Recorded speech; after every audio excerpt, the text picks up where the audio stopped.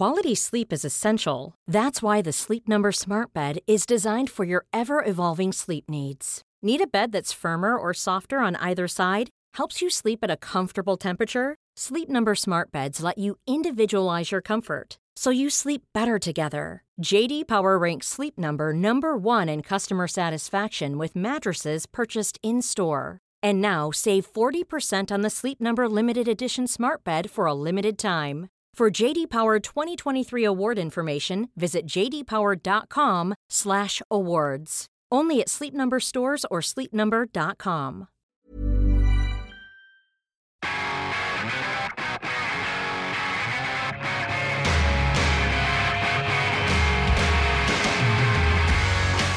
Hi, welcome to Fever Dreams. My name's Will Sommer. I'm a political reporter at The Daily Beast and the author of an upcoming book on QAnon for HarperCollins. And I'm Aswin Sudsang, but please call me Swin. I'm a senior political reporter at The Daily Beast and co-author of the book Sinking in the Swamp.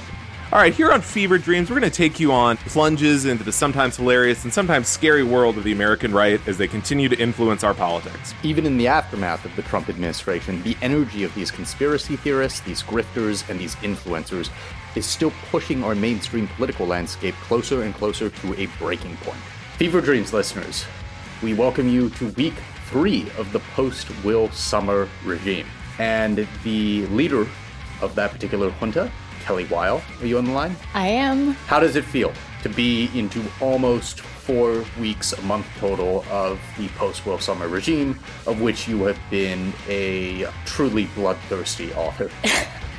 No, it's great. It seems like my insurgency is holding. I am purging the Sommer loyalists and really just, I'm consolidating power. I'm getting paintings drawn up in my image and placing them around the office that we don't have. It's been great. So do you count Noah Shachtman among the Sommer loyalists who you've had to purge? Is that why he had to flee to Rolling Stone? I will say it's a convenient departure, absolutely. On that note, I don't think we have to get into this too much, but I did want to read just one Daily Beast headline and just sort of let the moment land for a moment. Arizona election audit delayed because cyber ninjas caught COVID-19. Kelly, can you remind our listeners quickly who the cyber ninjas are and what this headline means? So this is a headline that would not make any sense circa 2019. I read it aloud to my dog just to let that moment just get out there. Basically, the cyber ninjas are a pro-Trump group auditing the Arizona election. They are in there looking for, I guess, traces of bamboo fiber and Cheeto dust on ballots. They were supposed to deliver their findings this week, but they all have COVID. That report is delayed. How many of them in total have COVID? I'm not sure. I have never received much transparency from them. They do not like answering my emails. I'm not sure the exact total, but certainly enough to delay their audit report. There may be a tiny handful of things that actually define both the Trump and post-Trump era better than a whole bunch of guys, perhaps scam artists, rallying together to audit these different races in states that Trump clearly lost, only to have their work hindered not just by reality, but by a COVID-19 pandemic that they keep downplaying over and over and over again. It really has season finale vibes. Like, all the plot lines came together at just such a dramatic moment. It's, you have to appreciate the writing even as you wish them a speedy recovery, because I do want to see that audit report. I do. Okay, speaking of COVID-19, our listeners will be familiar with ivermectin, or perhaps by its street names of sheep drench or horse paste, largely because hopefully they've been following your work over the past few weeks on this subject. This is getting out of hand in a way, or at least starting to, in a way that even I, with my setting the bar through the floor in terms of my expectations on this sort of MAGA shit, could have predicted. What is going on with ivermectin-mageddon these days? And I understand that Fox News has played a role in explicitly abetting this. Yeah, so to back our listeners up, ivermectin is an antiparasitic drug. It has some approved uses in humans for, like, if you've got a really grody, like, lice infection or scabies or something. But the most common stuff on the market is, like, tubes of it that you give to a horse or buckets of it that you feed to a sheep. So it's not strictly a veterinary medicine, but that's where people are mostly getting it. It has been promoted as this miracle cure for COVID-19, despite there already being safe and effective vaccines on the market. And this is when we're seeing people hitting up the Tractor Supply Company to get big tubes of horse paste, either as preventative medicine or to treat active COVID infections. This is something that isn't just being limited to some weird Reddit's subreddit or the fringe of the vast pro-Trump online. This is something that's managed to warp Amazon.com's recommendations to its customers because people keep buying this stuff in droves. This is anecdotal, but I saw one guy who works at Media Matters tweeting that someone he knew actually needed something like this for an actual legit, I forget what it was, something that they need to treat, but they couldn't get it fast enough because too many people were buying it up because they had bought into the idea that this was some COVID miracle cure, even when the vaccines are free and readily available. So how big a deal is this? Because there's a lot of lunacy out there right now, but how much of this is becoming an actual real world phenomenon? Right. I mean, in terms of real world numbers, 70% of poison control calls in Mississippi right now are about people taking too much ivermectin. Most of those cases are apparently pretty minor. Right, like you get a tummy ache or something like that. Yeah. Like, doctor, I had too much sheep drench and now my tummy hurts. I mean, surprise, right? But if you have a lot of ivermectin, there are serious side effects. There are at least 2 people in Mississippi hospitalized for this. You can have neurological damage, potentially severe hepatitis requiring hospitalization is something that Mississippi's top epidemiologist just put out in a statement saying, please, for the love of God, stop eating cow meds. And this rose to the level where the FDA, the actual FDA, had to start putting out messaging on please stop ingesting this shit. The actual FDA, they tweeted, you're not a horse, you are not a cow, stop it. And just to be clear to our audience, that was basically verbatim of what the FDA was saying as messaging. It was, you could feel through the pores of that tweet that whoever had to like put it together and type it out and whatever bureaucrat had to approve this, they were just like muttering themselves, I can't believe we have to fucking do this right now. It reads like a book that I would read my toddler, like, you are not a horse, you are not a cow, don't take the cow meds. Like, it's that basic. So what role has conservative media played in pushing this? Taking ivermectin instead of safe and approved COVID vaccines actually has some pretty devastating results. There was a conservative talk radio host named Phil Valentine who passed away this weekend. He was unvaccinated, but even while he was battling COVID, he was extolling the virtues of ivermectin, and he said his doctor had prescribed it to him. Clearly, it did not work. And this was a guy who, for a part of his career, was raging against the vaccine, saying, I'm not going to get it, pushing out this anti-vax agitprop. Is that correct? Correct, yeah. And now his family is saying, please take this to heart, take the vaccine. And it's just so tragic that it needs to get to that point at all. Right. And for weeks, maybe even months, this has been something that if you're an avid Fox News viewer, you don't have to go on Reddit. You don't have to go on 4chan or anything like that. It was right there in front of you in conservative mainstream media, on the radio, on cable news about, there's this thing that libs really don't want you to take called ivermectin that's doing these great things for people who have COVID-19. A friend of ours, Brendan Carrot, staffer over at Media Matters, recently tweeted this supercut. And let's play a little bit of it for our audience. This is from major players and hosts and stars on Fox News. It's criminal what was done. We lost hundreds of thousands of people just because they would not allow any kind of over-the-counter generic use of drugs that were already approved. Beneficial therapies like ivermectin and hydroxychloroquine.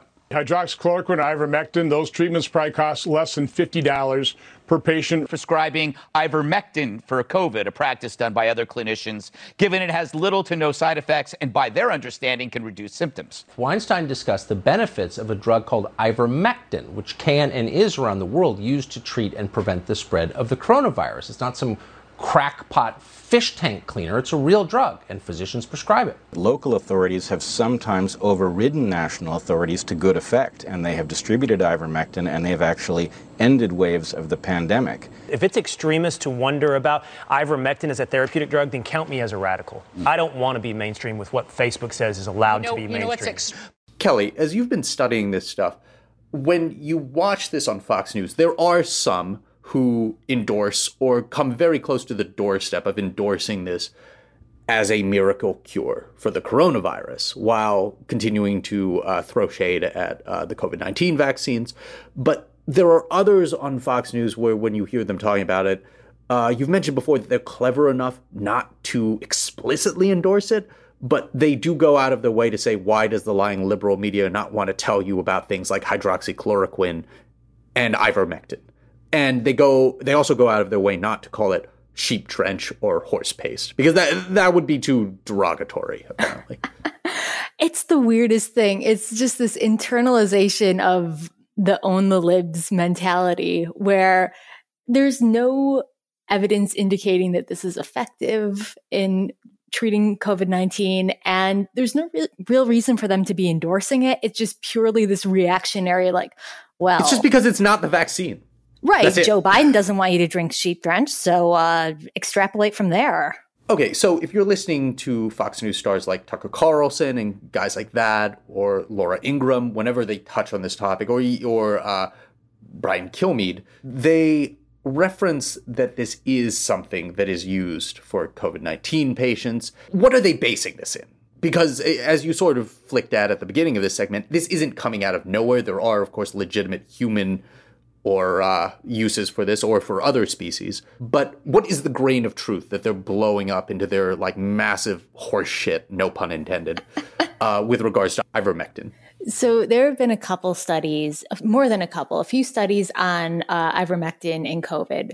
There have been issues with those studies, though. A lot of them were really small. Some of the larger, more promising ones have been withdrawn due to concerns about the accuracy of their data. So it's definitely something that merits continued study. It is being studied still, but it's something that every medical institution is saying, do not prescribe this for COVID right now because just get the vaccine instead. Of course, you want something that's rigorously tested and FDA approved. You've got Pfizer now. That's just this week got FDA approval, whereas this has the very explicit just plea from the FDA not to take the sheep paste. It really is like you could have graphed the exact same debate and the exact same Republican talking points from the hydroxychloroquine saga last year onto this, except they somehow managed to make it dumber because it involves fucking medicine for sheeps and horses. Yeah, at least hydroxychloroquine. Like a year ago, as stupid as the hydroxychloroquine hysteria was and everything else around it, you could have sat me in a room for 1,000 years and tried to script out hypotheticals for, okay, where would the pro-Trump MAGA insane internet go next? What of that would Fox News latch onto in terms of alleged or phony miracle cures for COVID?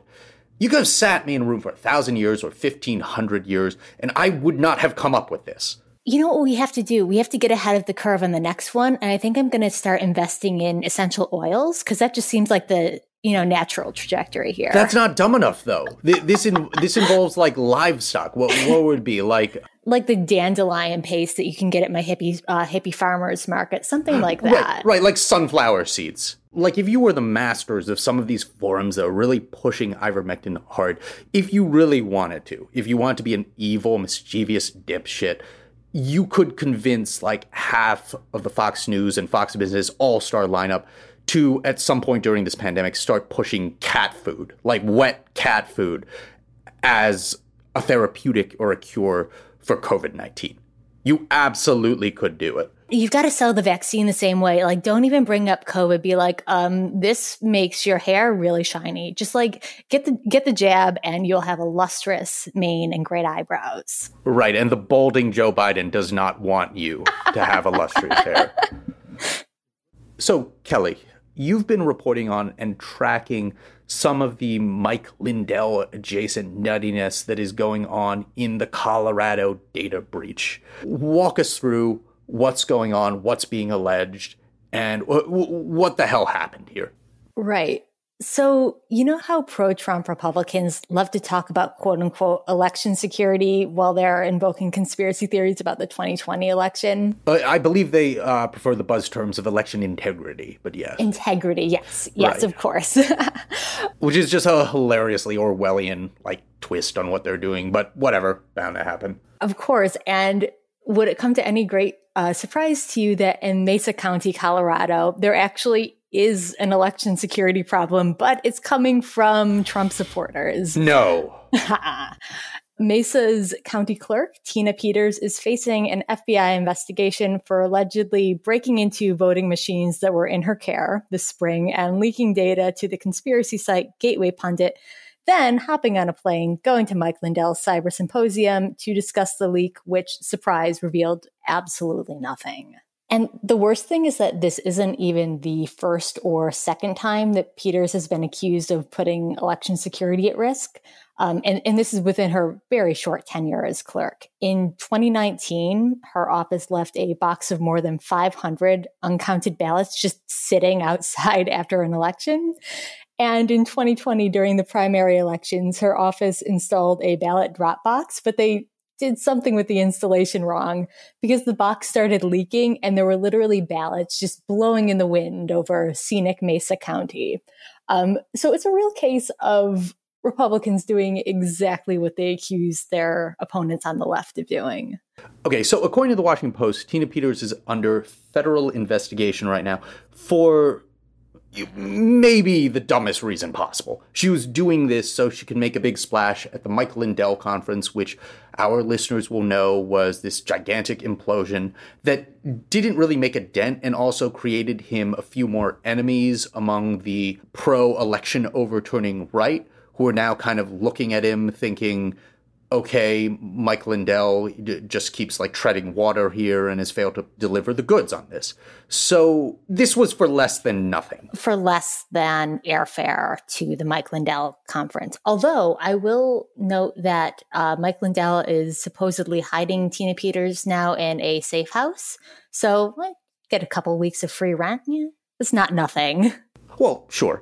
And you mentioned that Tina Peters has been trying to link this to the Gateway Pundit or deputizing that into her crusade right now. Is that correct? Yeah, I think Gateway Pundit is the first place that amplified this breach. And, that's just a clearinghouse for Trump and Trump-adjacent conspiracy theories, completely unvetted leaks. So it's that voting information, I'm sure, is in great hands. But Ron Watkins is pretty central to this whole thing, right? Another favorite recurring character of ours. Friend of the pod. No, Ron Watkins is former administrator of 8kun, rumored to be Q. He denies it. And he was very central in promoting these leaks from his Telegram. When they first started, he was at the he Skyped into the Mike Lindell Cyber Symposium to discuss these leaks. So these are really the inheritor of the Q momentum, right? They're just absolute empty ones and zeros, but it has, all these Watkins fans just breathlessly trying to parse it for anything interesting. Do we have any idea where the safe house is that Tina Peters is being kept in? Is it probably just a Motel 6 or something like that? I don't know. I've tried calling to no avail. So Tina, if you're listening, please return my voicemails. I don't know where she is. No. Fever Dreams, like all Daily Beast journalism, exists because of the generous support of Beast Inside members, the people who pay to access Daily Beast reporting and who are, quite frankly, our favorite people on the face of the planet. Want to get in on all the action? Join now and get unlimited access to Beast reporting, plus access to members-only podcast episodes, events, and much more. Head to feverdreams.thedailybeast.com today to see what you've been missing. Quality sleep is essential. That's why the Sleep Number Smart Bed is designed for your ever-evolving sleep needs. Need a bed that's firmer or softer on either side? Helps you sleep at a comfortable temperature? Sleep Number Smart Beds let you individualize your comfort, so you sleep better together. J.D. Power ranks Sleep Number number 1 in customer satisfaction with mattresses purchased in-store. And now, save 40% on the Sleep Number Limited Edition Smart Bed for a limited time. For J.D. Power 2023 award information, visit jdpower.com/awards. Only at Sleep Number stores or sleepnumber.com.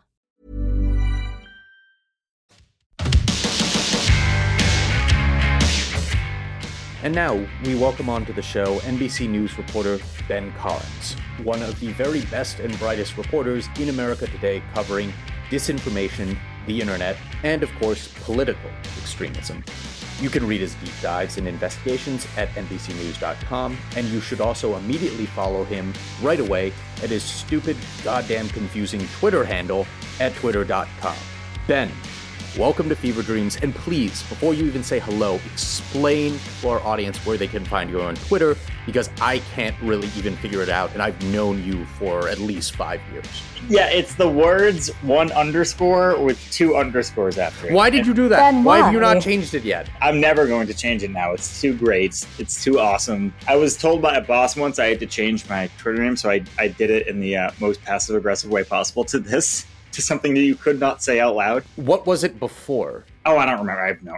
I legitimately do not remember. Was it something incredibly bawdy and pornographic that probably one of your news editors was like, you have to change it now? I think it was probably a derivation of my name that I would now have to pay to get back. That's probably my guess. But now it's a complete nightmare. There is a woman with 1_ after it who does, in fact, frequently post very lewd pornography.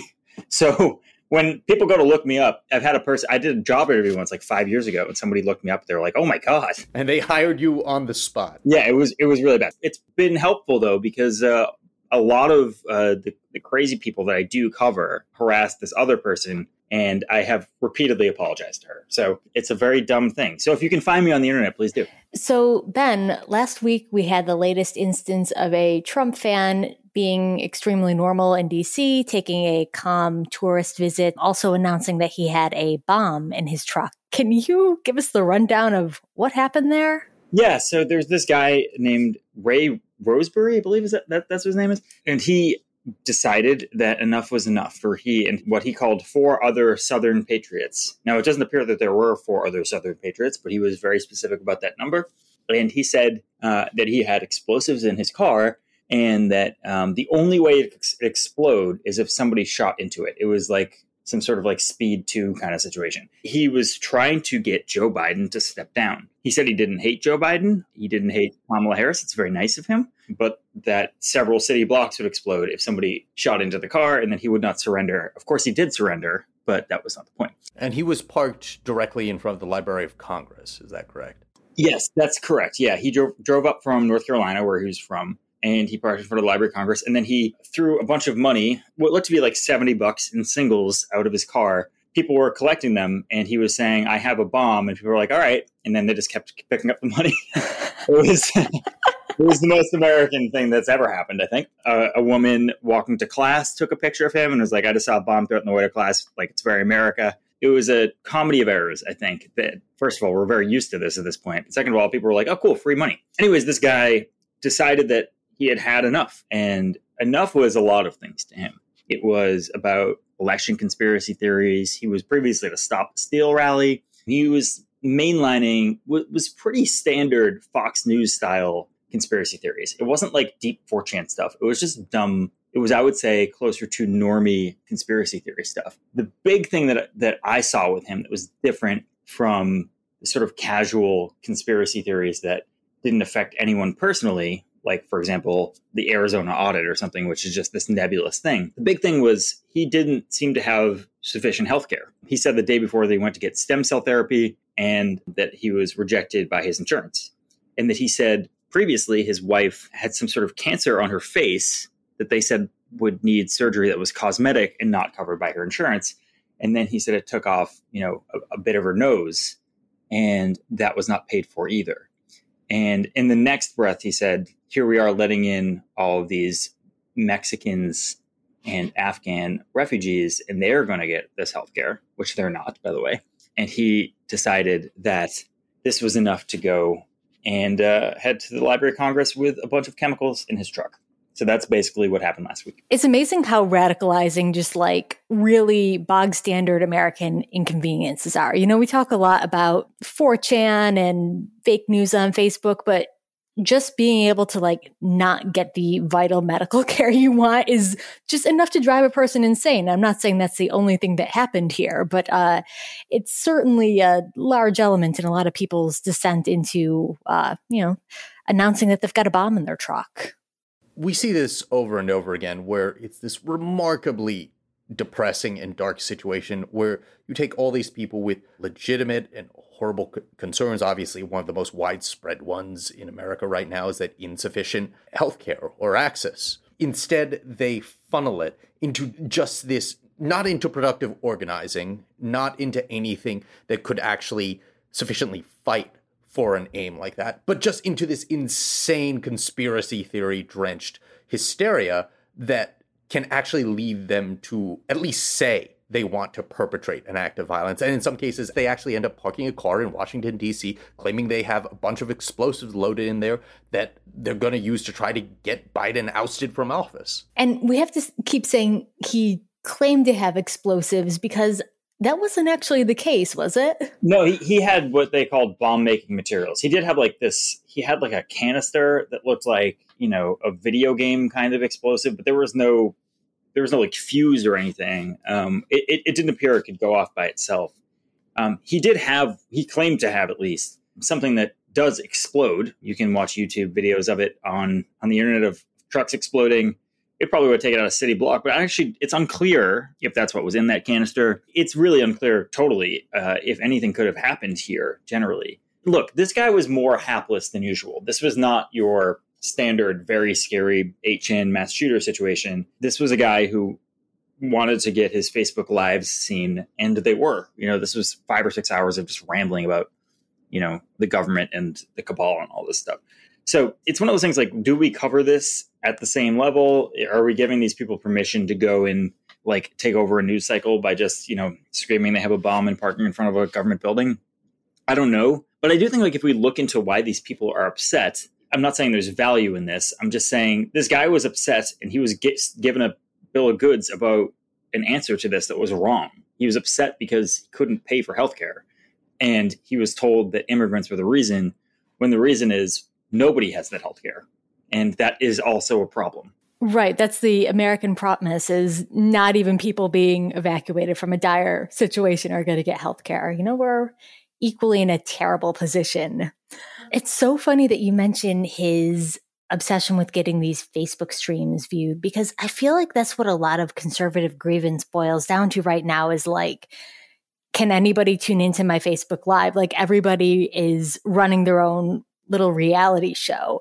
And he really seemed to understand the value of live streaming while, posing an active bomb threat in downtown DC. Yeah, he was the man in the truck with the sunglasses, the meme that you see, the bald guy in the truck. He was that epitomized, right? And there is a lot of that around. And they do see that this is a mobilizing force for a lot of people. There is this view that there is this everyman out there who is not a militiaman, but also is sort of fed up with how the government works or whatever they view the government to be in this situation. I think he was trying to be a totem for those people because he thought he was starting a movement. He kept saying, I'm starting a movement with this stuff. But the thing is, like, is there really that much of a space for these people? I'm not really sure. I do think that there is this cosplaying militiaman thing that is working in this fundraising feedback loop with people like Marjorie Taylor Greene, where I do think that there is this idea that this kind of guy exists out there en masse that keeps saying they don't want to do violence, but bring all of the threats of violence with them. And allegedly some of the necessary tools to actually. That's right. So like not militiamen, but close. And I think that, there are people in the Republican Party who are trying to play to this concept and are, raking in out-of-state donor money to do it. But Ben, something that you've talked about a lot that is underscored by this one seemingly mentally disturbed guy is that there's a broader phenomenon going on. That the messaging between these violent militia movements, people like this who are somewhere in between, and not just the Marjorie Taylor Greens of the world, but major organs of mainstream conservative media and leaders in the Republican Party. There's been these feedback loops and potentially just inadvertent messaging workshop that has existed between the three spheres, where there's sort of been this collapse where they just sound deafeningly similar.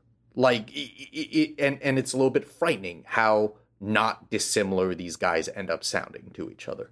Yeah, I do think that there's like a tail wagging the dog situation at this point, where there are certainly Congress people who are playing to these people at this point. I think people want there to be this big man behind the curtain or like fundraising apparatus that is propping up people like Lauren Boebert or Marjorie Taylor Greene or something.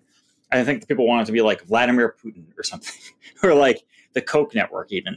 It's not. Like, there are people out there who are funneling small dollar donations to people like Marjorie Taylor Greene. It's just what's happening. And they are doing it by doing this wink and nod to militantism that isn't like 4chan militantism. It's like old school message board, old school like newsletter militantism. Kelly knows a ton about this sort of thing, but this guy was also really obsessed with coins and like the devaluation of the penny and all of these things that harken back to like mid 90s, early 2000s, gold standard Ron Paul audit the Fed stuff. That's what this guy was into on YouTube, right? And that is not 4chan or 8chan. It's not even a particularly like Facebook brand thing. It's a thing that's been rumbling in the self-sufficient militia end of the Republican Party for decades. I think there are more of these people now because algorithms can tailor themselves to lead people closer to that. Once you start in the Coin YouTube channel, you end up there much faster than you would have decades ago. But this is a strain of libertarianism that's been around for a very long period of time. Yeah, it's really like a boomer populist paranoia. It's the kind of thing that you would have seen in, like old, you bring up newsletters, old militia magazines, Soldier of Fortune, that kind of thing. But whereas it used to be a really small run magazine that just went out to like the one guy in your town that you don't want to talk to, like now it's something that's algorithmically streamlined. And no, you're not necessarily going to become an extremist because you're looking at gold prices. But if you watch enough of those YouTube videos, you're going to have a buffet of options of pretty messed up things. Let's talk a little bit about the informal lineage of this guy, because as you've made this point numerous times, it is not at all just a one-off, one-and-done thing that just happened to inconvenience part of Washington, D.C. for a while.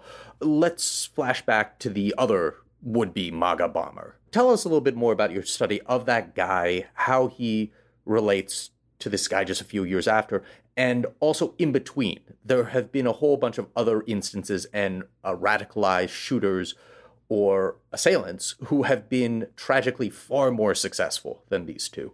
Yeah, look, the closest comparison is Cesar Sayoc, the MAGA bomber who sent these bombs that did not work to various different, I would say like super heroic style villains in the Fox News universe. He sent them to CNN and like, all the people in the Barack Obama sphere or the Nancy Pelosi's of the world.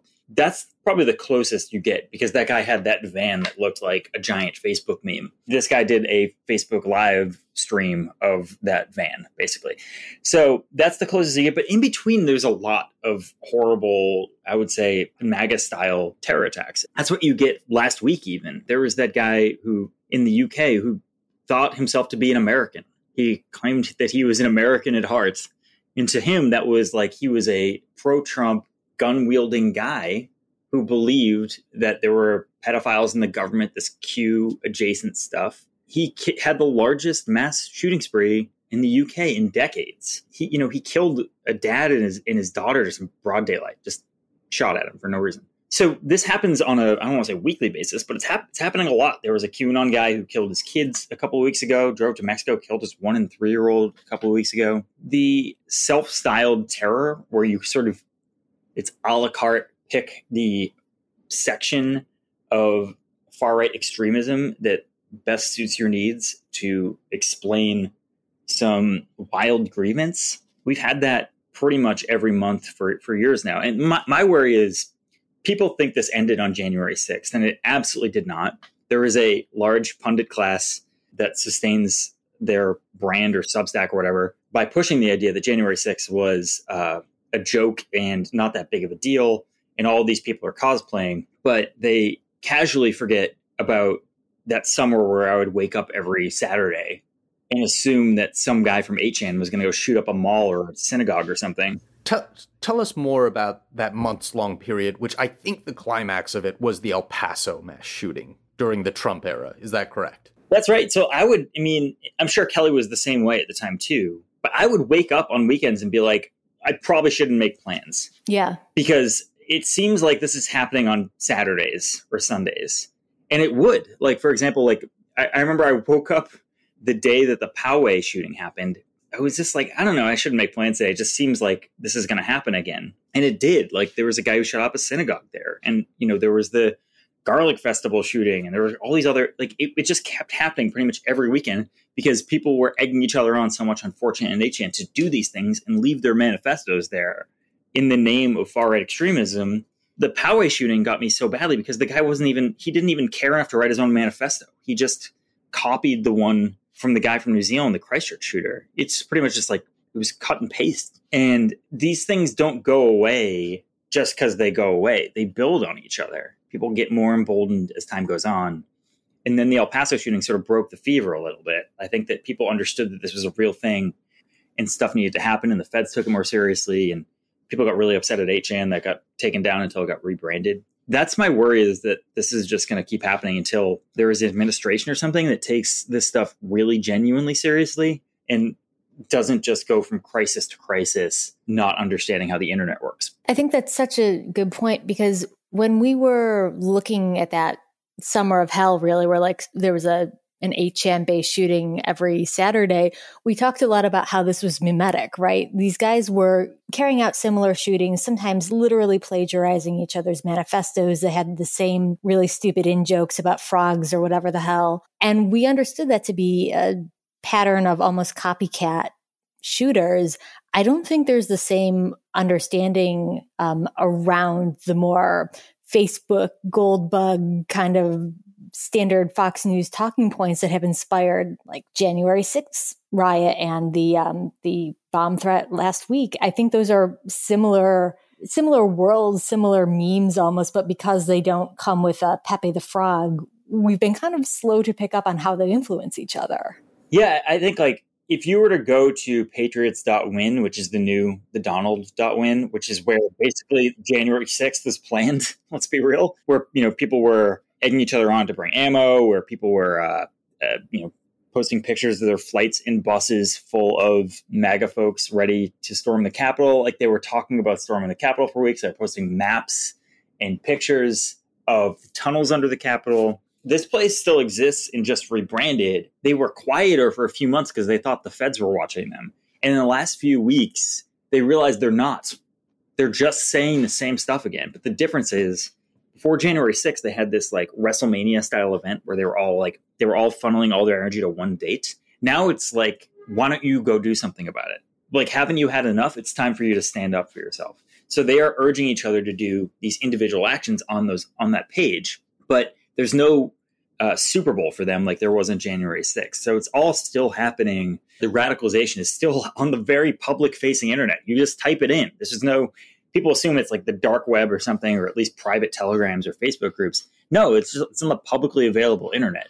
But nobody's watching this and nobody's paying enough attention. And you and I have talked about before on how these atrocities that you deeply fear that they are going to keep on happening at a fairly regular clip in America and elsewhere until law enforcement or federal law enforcers actually start taking this seriously. Well, just to be clear to our audience, I highly doubt anybody talking on this podcast right now endorses anything like a new front on the American war on terror. I don't think anybody here is endorsing a domestic war on terror or a crackdown or violation of civil liberties, except instead of being pointed at Muslims, it's being pointed at, like, MAGA shitheads.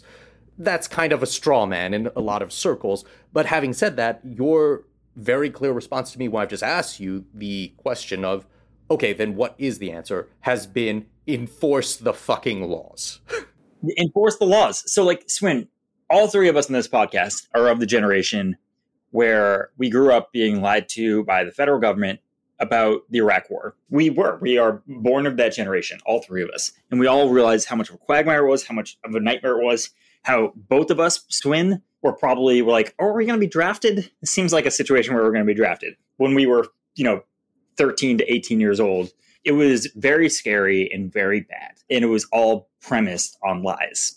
So being browbeaten by some people who egged this war on the internet is insane to me, but it keeps happening.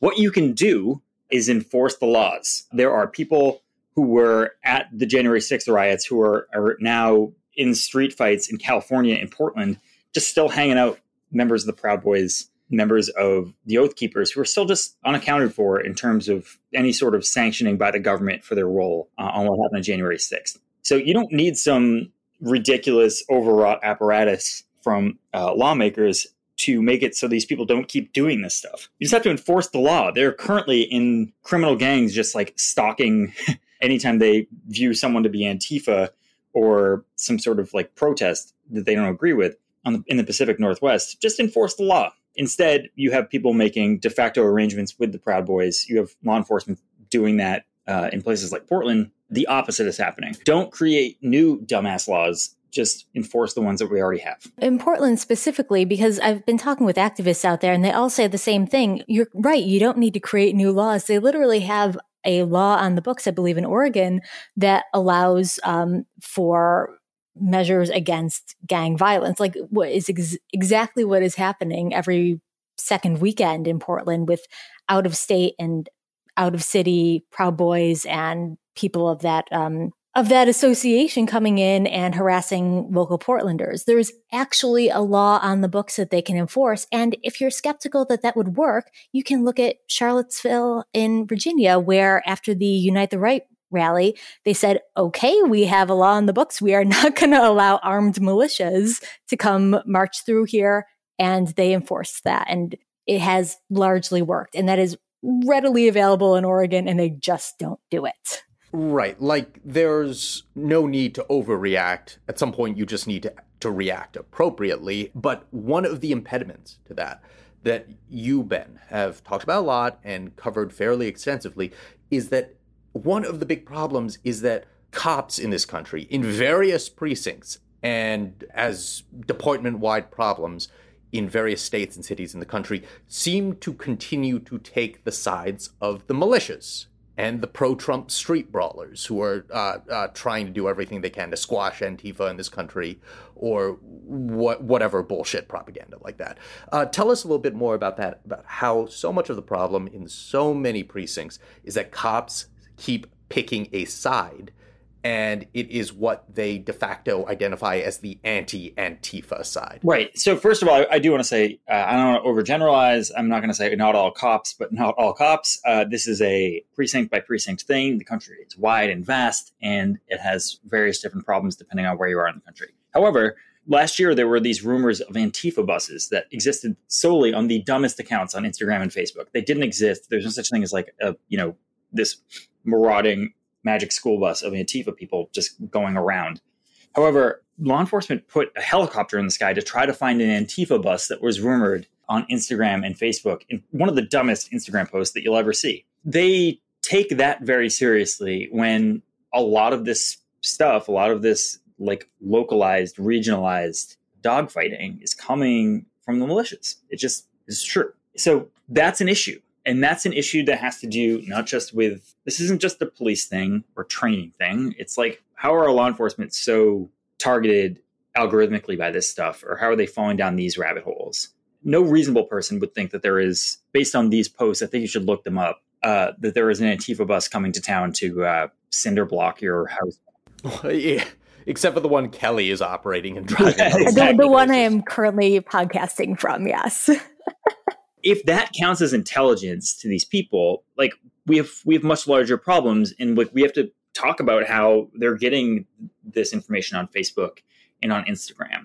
And by the way, one of the biggest vectors last year of these Antifa is coming to your house personally to, take your grandma's medicine stuff was police Facebook pages who have like blue checks next to their name on Facebook, who are trusted by the community because otherwise they're posting lost dogs or missing kids or something, real actual issues. Then they come in there with the Antifa bus post, and you have to take that seriously because it's from the local police. So there's a larger systemic problem there with how police interact with social media on a local level. There's no way they're not trying to do the right thing most of the time. If I see a lost dog post from a police officer, I'm going to assume it's real. I'm going to look for the dog. Like if I'm just like out and about, right? So there's a larger problem here, but we are so far away from having that conversation.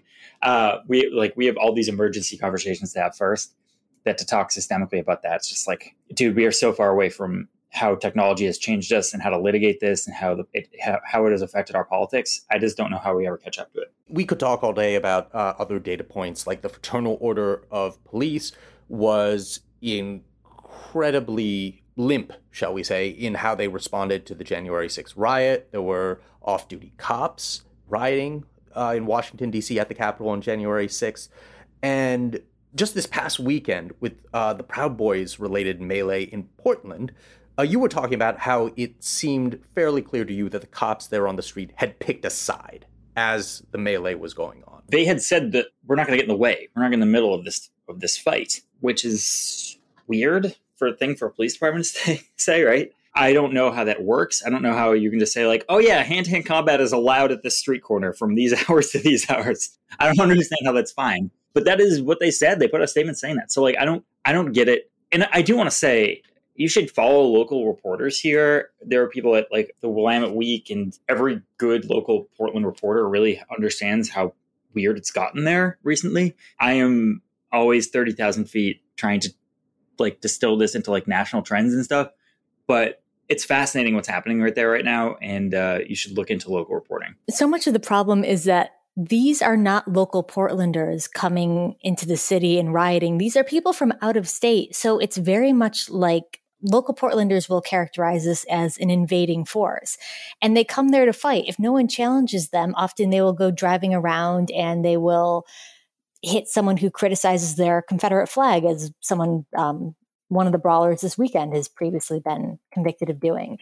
They're there to fight, and the police are basically just handing off their responsibility in overseeing any of this. So it's really just down to vigilante groups or anti-fascists, whoever you want to call it, stepping up against these people. And that's when you see these bloody brawls break out, because there's just being handed free will to fight in the streets.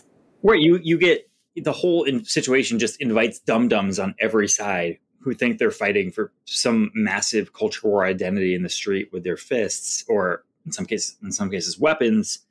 It's the worst possible way this can go. And the only people who can stop it are the police, right? So like, it's very dispiriting to see that they've just given up.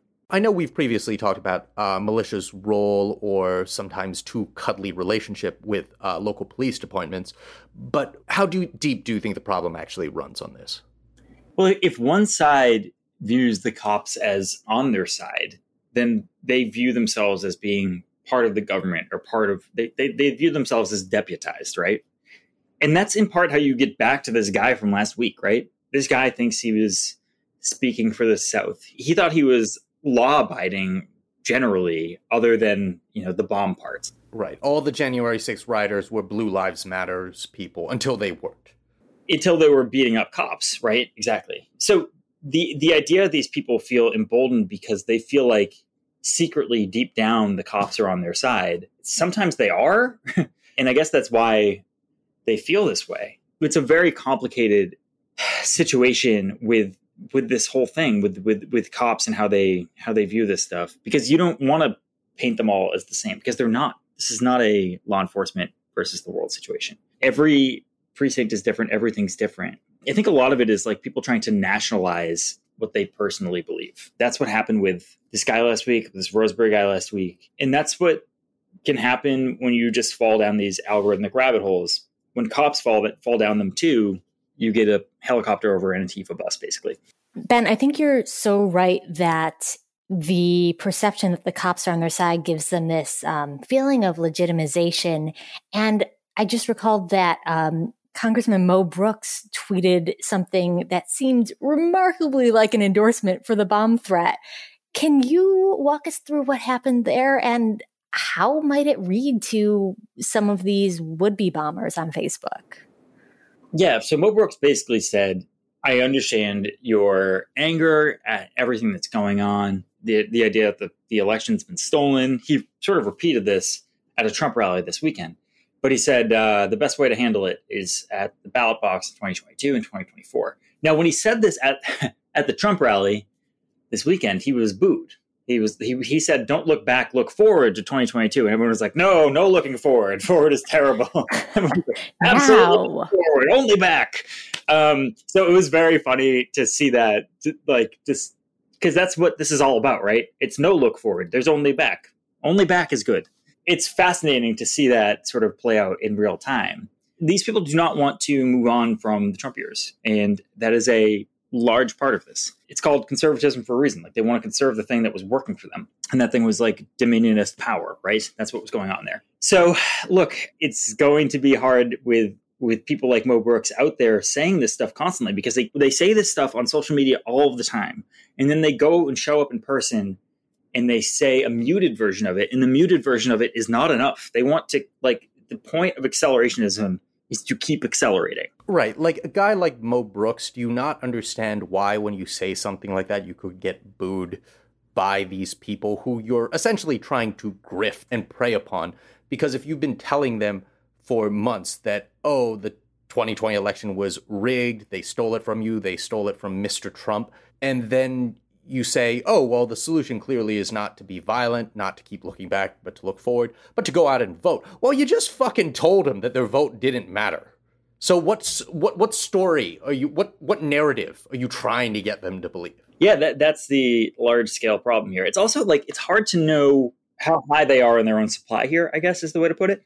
Especially with Mo Brooks, where I do think that some of these people, the Marjorie Taylor Greene types, did think there was something that was going to come of these audits they could at least hang their hat on, you know, where they could say like, oh, there was a weird thing here with this ballot, or like some people filled these in with these kind of pens or something. There was going to be something that came out of it. It's unclear if that's ever going to come. So I think that they were waiting on something to come out of these, and they still are, right? This is the perpetually delayed thing. This is like the infrastructure week of elections, where constantly the cyber ninjas thing keeps getting pushed back. So I don't know if Mo Brooks was waiting on something to drop and it never came, and therefore now he just has to, buck up and say, look, we can't look back. We have to say vague fraud or whatever. We have no new talking point for this. So therefore, let's talk about 2022. But they're in a weird spot. They're kind of in a jam. I think they really did anticipate a new talking point, and it hasn't come yet. The true election fraud is just vibes, really. Yeah.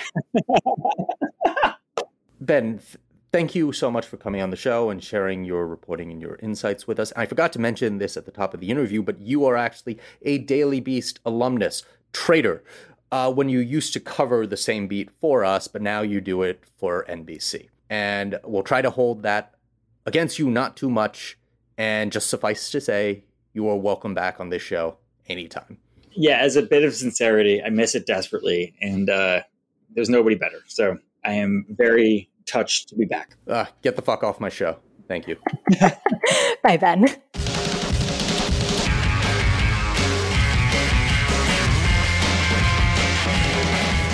And now, moving on to this week's installment of Fresh Hell.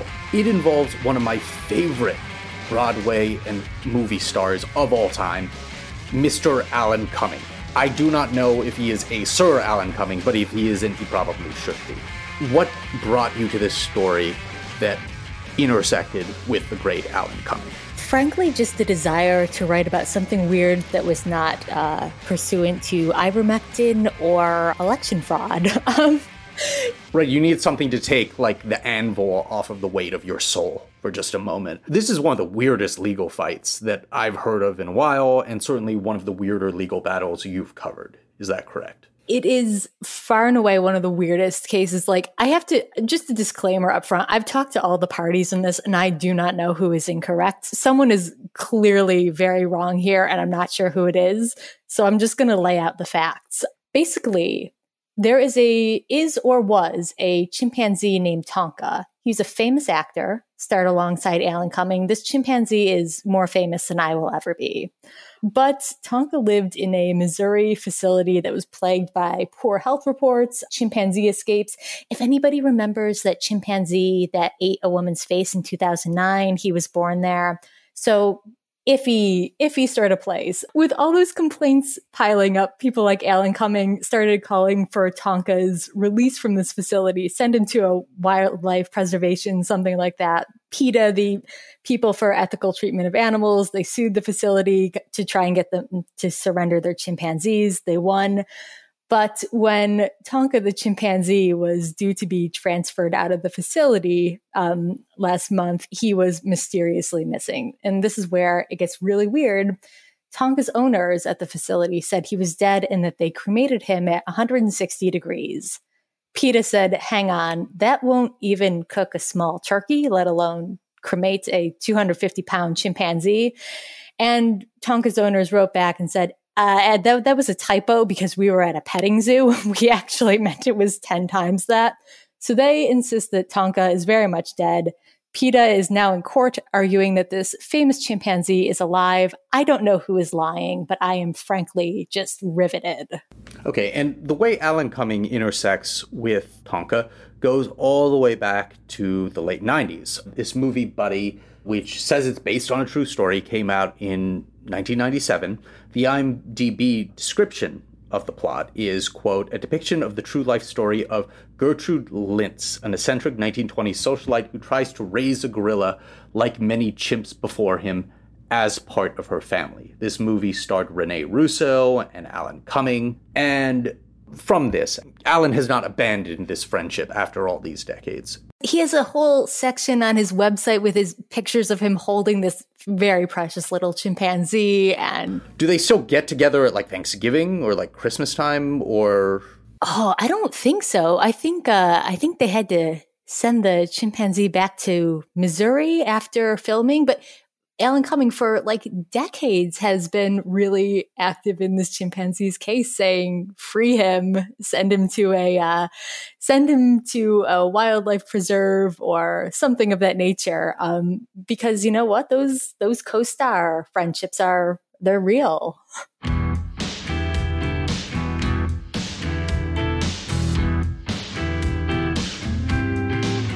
On that note, let's wrap up this episode of Fever Dreams from the Daily Beast. In future installments, we'll also be speaking to some awesome reporters and other colleagues at the Daily Beast and beyond, from politics, popular culture, and other overfed, underdeveloped institutions. We hope you'll subscribe to us on your preferred podcasting app and share the show on social media or at your family dinner table. If you'd like to follow us on Twitter, I'm @WillSummer and Swin is @Swin24. Come say hello. This podcast is produced by Jesse Cannon with music by Brian DeMiglio. Thanks so much for listening, and we'll see you next time.